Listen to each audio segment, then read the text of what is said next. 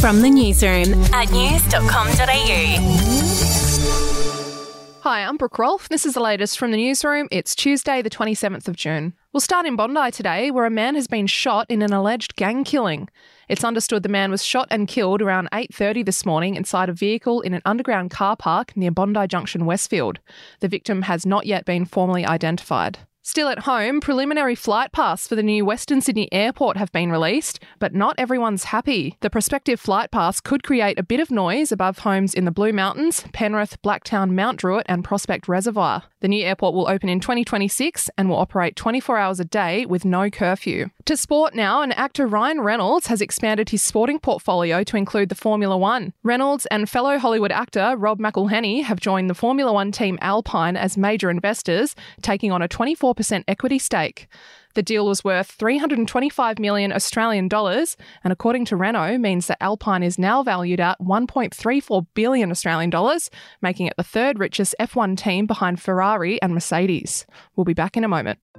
Hey, I'm Felicity Harley and I host Healthyish, where we chat to experts, influencers and people in the know from around the globe to arm you with the knowledge to make healthier decisions for your mind, body and soul. I think if we're going to be focusing on health, like sleep is probably the biggest component of that. I think sleep is the cornerstone. Like choose the harder option, because I've never woken up and gone, I regret that run that I went at 4 a.m. I've never done that. Search for Healthyish and Extra Healthyish wherever you get your podcasts.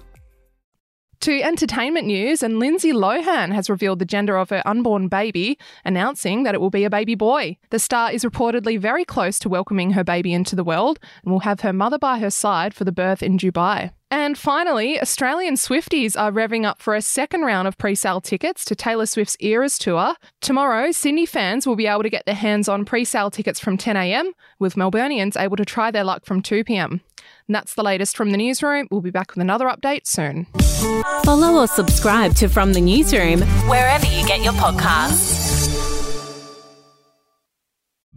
The podcast Faith on Trial looks into Hillsong, both in Australia and the US, and takes both the listener and hosts on unexpected twists and turns in the story of Brian Houston and the Singing Preachers. There are 2 incidents involving Pastor Brian. The Australian journalists uncovered a litany of alleged criminal behavior in the megachurch. Financial gifts were being given to the leaders of the church. Listen to Faith on Trial Hillsong ad-free on Crimex Plus on Apple Podcasts today or wherever you get your podcasts.